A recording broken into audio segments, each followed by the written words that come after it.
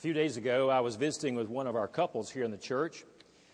Quite enjoyable in our conversation. The topic came up of gardening. Now, I'm a curious person, so I began to ask the question, well, tell me, has the time for planting for summer crops already come and gone, or when is all this supposed to take place? And I got a very loving, cheerful response from the wife of the couple when she said, "City boy, you just need to go on home. We can tell you hadn't spent much time in the country." Well, it may be true that I'm not much of a gardener. In fact, I love to be outdoors and do things like that, but a green thumb I do not have. In fact, my type of gardening is just put on a big wide brim straw hat and put on some old clothes and a hoe in one hand and a cold drink in the other and say to someone else, "Dig over there." In fact, I can't even do very good with plants in the home or the office. You can ask my secretary or ask my wife. If it was up to me, all those plants would just die. In fact, I think some of the plants go ahead and die early, committing suicide because they don't want that long, drawn-out process that I put them through. But that doesn't mean that I don't know that agriculture and crops are important. I know that they are, and they are important to any society that seeks to thrive and be healthy. And when those problems arise, when the country does not have a good crops, or if it doesn't have a strong agricultural community, it can create a lot of problems, a lot of difficulties. In fact, here in our own nation, back in World War I and World War II, we went through such a time as this, and it was because, of course, of the great wars that were at hand. And our own government then began to look to the people and seeking through them to plant what was called, you might recall, victory gardens. Some of you senior adults here today and some of you who are watching by television, you remember victory gardens because everyone got involved, whether it was in the backyard or whether it was in some vacant lot down the street or even whether it was just a rooftop experience. Everyone was asked to get involved and plant food and vegetables for themselves so that they could help offset the problem that had been occurred because of the wars. And so as a result, 20 million people or 20 million homes did just that. They produced those victory gardens in those backyards and in those back lots. And in so doing, they were able to produce what the State Department of Agriculture would say was somewhere between 9 and 10 billion tons of food. Something that would also have occurred in normal times of agriculture and peaceful times with the agricultural individuals who were out there raising farms. So it was something that our people as a whole, because of our nation saying, we need you to do this, and they got involved and they survived. They not only survived, but they thrived. Well, today I want to say to you that we're in a different kind of wartime. We're not in a wartime where we're off in other countries like we were in World War II and World War I, but we are still engaged in many types of war today. But the war I'm speaking about is not a war on terror. It's not off in a distant land, but it's right here in our own backyard. And it's a war, a spiritual war of a spiritual nature that likewise has diminished to the point to where we're seeing today a malnutrition of the spirit. We're seeing today a malnutrition of individuals who are not thriving, who are not surviving in a spiritual means. And as a result, not only is our home life, not only is our church life, and not only our communities suffering, but we're seeing the effects of immorality across our nation take grand tolls. Today, I want to challenge each one of us, not just the senior adults, but the young adults. I want to challenge you teenagers, and I want to challenge even the children that may be in our congregation today to recognize that we too can get involved planting spiritual victory gardens, if you will, in such a way that we can see victory come back to God's people here in the United States. And we need to do so.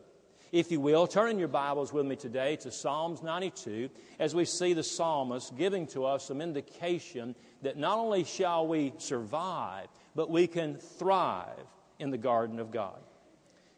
Psalm 92, beginning at verse 12 through 15. The righteous man will flourish like the palm tree. He will grow like a cedar in Lebanon, planted in the house of the Lord. They will flourish in the courts of our God. They will still yield fruit in old age. They shall be full of sap and very green. to declare the Lord is upright. He is my rock, and there is no unrighteousness in Him. Father, we pray that your Spirit would guide us through the promises of your word, and that we too would likewise be receptive of the challenge to plant spiritual victory gardens, first in our own lives, but then also with others as we look unto you. For we ask it in Jesus' name. Amen. Notice, if you will, here in Psalms as it begins, it says, the righteous will thrive like the palm tree. Now, the palm tree is known with Israel in a historical sense to be its representative tree. It has been found on their coins as an image there on their coins. It has been found in the temple engravings on the temple walls back in the Old Testament days. It's even said to be going to be something that is in the millennial kingdom that is to come, engraved on that temple as well.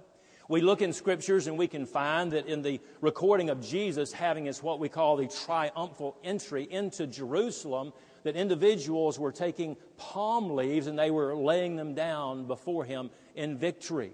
We also read in Revelation chapter 7, verse 9, that in the tribulation times, the tribulation martyrs were standing before God in holding palm leaves in victory as they worship the Lord Jesus Christ. So palms and palm trees and palm leaves in a very wonderful way are depicted in Scripture as those things which represent victory. And it says here in this passage, the righteous, listen, the righteous will flourish like the palm tree. The palm tree is known for its ability to thrive in harsh and difficult circumstances. Some of you may recall in movies that you have watched over time where there are great desert scenes where an individual is left alone, they're abandoned, somehow they're in trouble. And there in that desert scene, they're walking across that dry and weary land. And they start off walking, and you can see already they're hot and they're perspiring and they're having great difficulty. And suddenly that walk turns down to a very slow move, and then that move turns into a crawl. And before long, you see the scene coming where the individual is now crawling just on the top of a sand dune. And just as they get over the top of the sand dune, they can see there in the distance the oasis. That grove of palm trees that signify that there's life and there's vitality and there's water there to be had that can help strengthen and restore. You see, the palm tree is a resilient plant, it is a resilient tree, but it does not do so on its own. It thrives because of the roots going down deep into that sandy soil and connecting with the source of life, water that draws up into those roots and causes its leaves to be green. We need to be like that palm and power up, if you will, through connecting likewise with the living water, the Holy Spirit of God. Jesus, you may recall in John chapter 4, as he's talking to the woman at the well, goes there with great intent, saying, I have need to go into that area of Samaria to witness. And as he's there at Jacob's well, sitting, a woman at the well comes from the city to draw water. And it was there that he looks unto her and says, give me a drink. Now, it was quite unusual for men, especially men of Jerusalem, to be there, Jewish men, to talk to Samaritan women. But there at that well, he asked her to give him a drink. And she, being quite surprised, looks at him and says there in John in chapter 4, beginning at verse 10, saying, you ask me for a drink? To which Jesus says, if you knew the gift of God, and who it is that says to you, give me a drink, you would have asked him, and he would have given you living water. You see, Jesus is not talking now about the water that's in the well. The woman thinks that he still is, but he's not talking about the water that's deep down within that well, but rather he's talking about the powerful presence of the Holy Spirit of God in the life of an individual. Individuals who will turn in faith and look unto God, knowing that through him salvation is experienced and forgiveness of sin is given. And in verse 13, we hear those words again. Those planted in the house of the Lord, they will thrive in the courts of our God. Notice what it says. Those who are planted in the courts of the Lord. Those who are there in the midst of God. Those who are connected and planted through faith in Jesus Christ. Those individuals, those righteous individuals will thrive. Now, he's not talking about a righteousness that is derived on our own. He's not talking about a righteousness through good deeds that we can do, for the Scriptures tell us very clearly in Isaiah 64, verse 6, all of our righteousness is as filthy garments. We're not talking about individuals who are trying to work their way to heaven, but those who are turning in repentance and faith to know that the only way that we can find a right relationship with God is through faith in Jesus Christ. And in so doing, we find the indwelling of the Holy Spirit coming to bring newness of life, a presence of Christ's Spirit, and a power to live beyond what we ourselves are able. Clearly, we can understand the better words of Paul in Philippians 4:13 when he says very clearly, through Christ I can do all things. What a great promise for you and I today, to know that we can power up through the very presence and the power of God and not have to seek to please Him and not seek to do those things on our own strength, which will always fail. But God gives us the ability and God guides us by His Spirit that we might do greater things still. In 2005, the scientific world was amazed at something that happened that had never happened before. You see, through those who had excavated a site by King Herod, they had found some 2,000-year-old seeds that had been hidden in a jar. They had been put away in a jar in a very dry environment. They were protected from the elements. And in 1976, those seeds were discovered. They were put away for another 30 years in storage, and there in storage, someone found out about it by the name of Dr. Tillman. Dr. Tillman discovered those seeds and began to look up and wonder, what can I do? How can I see if these seeds might come back to life again? And so she had the bright idea of taking those seeds and soaking them in hot water for a little period of time, opening up to the possibility they might receive nourishment down deep in the core of that crusty husk that was around it, that there might be that possibility that life might spring forth. Well, in January 2005, after soaking those seeds in hot water and then putting them in a seaweed fertilizer solution, those seeds were planted. And 6 weeks later, 2,000-year-old date palm seeds grew and sprout forth life. Can you imagine that? 2,000-year-old seeds sprouted forth life. My friends, this is encouragement to you and I, and the fact that God, no matter where we have been and what we have done, God is able to spring forth new life into us.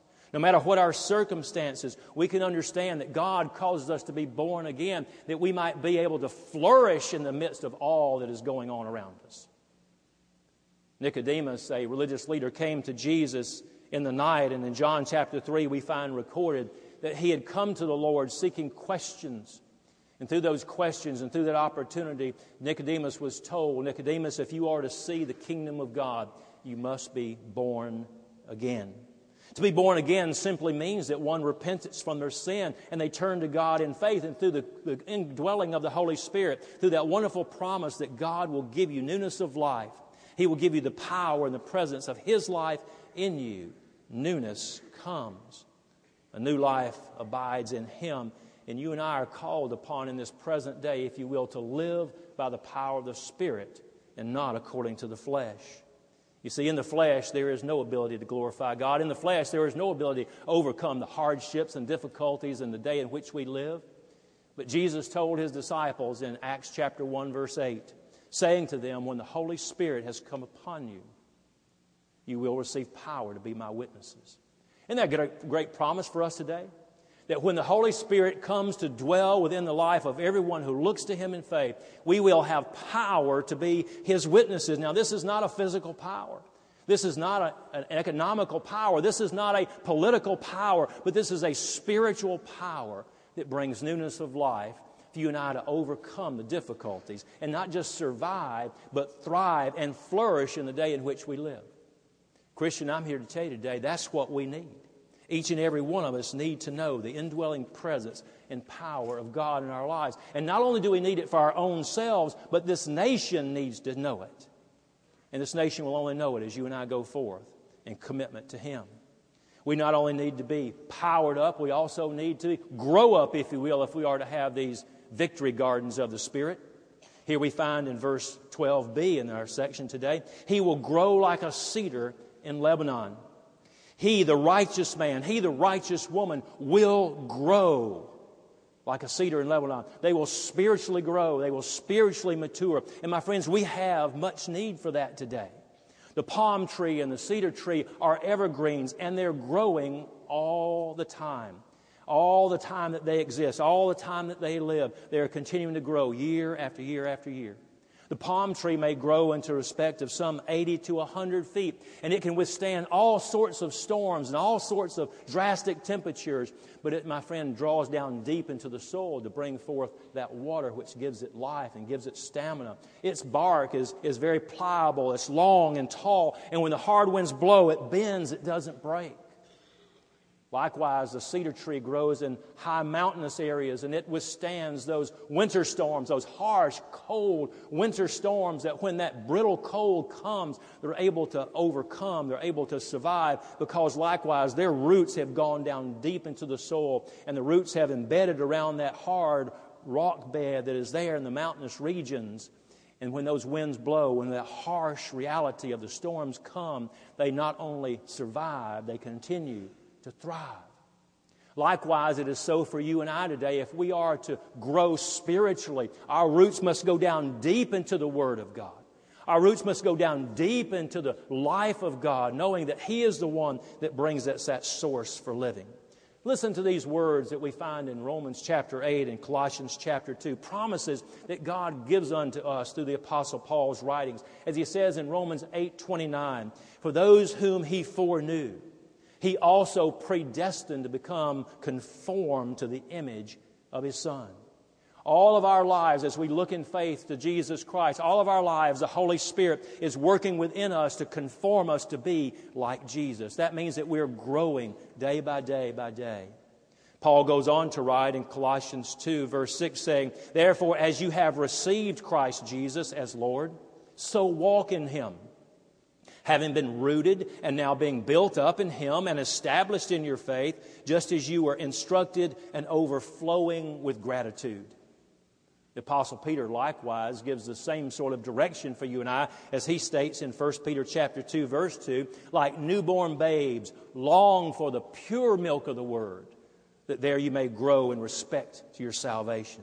You see, to be productive and truly victorious in this world, it's going to take a continual growth process that God is seeking to build within us, making us spiritually mature, that we might face the realities of this day in which we live. There is a strong spiritual battle that has come across our nation. And if you and I are not ready to meet the battle within, if we're not ready to meet the battle without, we too will continue to fail. But here in verse 14, we read these words, these promises, the righteous will flourish. They will still yield fruit in old age. Seniors, aren't you glad to hear that promise today? That you can still bear fruit in old age. Spiritual fruit that will glorify God, that will build up the church, that will help others in many, many different ways. Now listen, I want you to remember this because it's so very important. No matter how slow your progress, and how many setbacks you encounter, you will always stay ahead of everyone else who has never even begun. Did you hear that? No matter how slow your progress, no matter how many setbacks, you're always going to be ahead of others who haven't even begun the journey. You and I can never turn back or reset the clock, but I tell you this, we can do this one thing. We can wind that clock up again by going back and looking to the refreshing power of God's Spirit that dwells within us. Every day we can reset that ability to go forth and know that God will enable us to do exceedingly abundantly than what we can do for ourselves.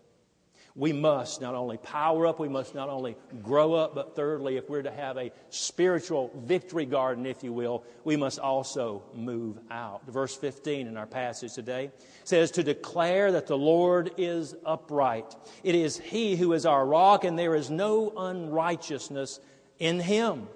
Christian, God has given us a great commission. He has given to you and I the commandment that we are to go into all the world and make disciples of all peoples. We are the ones who have been given the task to go forward into the world declaring, as the psalmist says here, that the Lord is upright, and in Him there is no unrighteousness. He is our rock. He is our stability. He is our life. To this, then, every day we must give of ourselves to go into our communities, go into our workplace, and whenever we meet anyone that may be someone we have known for years and years, or whether it may be a stranger, it is our task, and it should be our individual duty, to make sure as our business, to be very intentional, let them know that Jesus Christ lives. To let them know that Jesus Christ saves, and that He is the one that can stabilize their unstable lives. They need to hear that Jesus, the Word made flesh, is here to give them the greatest gift they could ever receive, eternal life, the very presence of God's Spirit living within. And that's what we need to remember as well. In verse 14, he says, and they will yield fruit even in their old age. My friends, you're never too young to start, and you're never too old to stop. God is willing to work with us and empower us in ways in which we can never imagine. But there is indeed a spiritual war that's happening today all around us, and you probably experienced some of those battles even in your own home. You've probably experienced some of those battles even in your workplace, and you've probably even experienced those battles right in your own soul. You see, God is the one who is able to give us fresh new life, that we might flourish like the palm. By the indwelling of His Spirit, life as you have never known it can begin to take on a whole new perspective. The Word of God begins to open up like you've never read it before, because the Spirit of God is the one who is able to make us grow and learn and thrive. And it is through our going out in obedience that we begin to see victory, not only in our lives, but in the lives of others. Spurgeon once said, every aged Christian is a letter of commendation in the immutability and the fidelity of Jehovah. Christian, God never changes. As long as you and I live, God will never change. But as long as you and I live, you and I are to change day by day by day by giving of ourselves over and yielding to the power and the presence and the sovereignty and leadership of Jesus Christ in our lives. Have you done that today? The righteous will flourish like the palm tree. In conclusion, I have just a few questions I would like to present to you. Will you humble yourself in the presence of God today?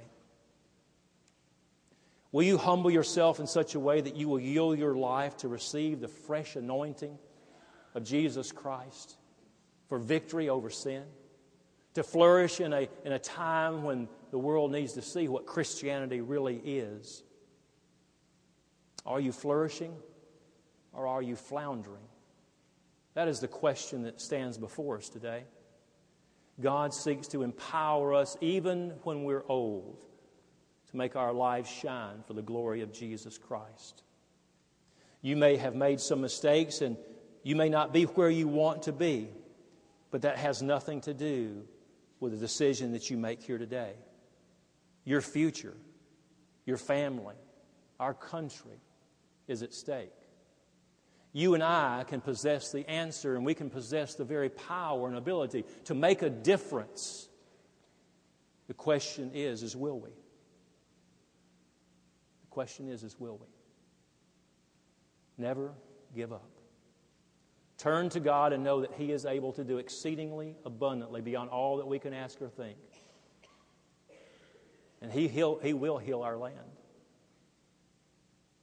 2 Chronicles 7:14 says, if my people will humble themselves and pray and seek my face and turn from their wicked ways, then I will hear from heaven. I will forgive their sins and I will heal their land. Is God speaking to you today? I know He's speaking to my heart. Let God be God in all that we are, for His glory, for the sake of our families, and for the good of our nation. May it be so.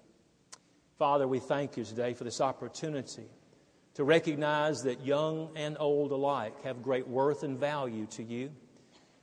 And because of Your Spirit, Lord, that can abide within, through repenting of sin and turning in faith, we know that there is newness of life to be had even in the midst of our hardships and difficulty. we can experience joy exceedingly glad. We bless you, we praise you, we thank you, Lord, for your faithfulness unto us, and pray that those who hear this word will receive it with gladness. In Jesus' name, amen. Perhaps you prayed that prayer with me to know Jesus as your Savior and Lord. Perhaps you can identify with the struggles that are going on. You know that battle, that war that's going on, and you want to receive Christ. If you have prayed that prayer, if you just want to come down and pray and say, Lord, help me.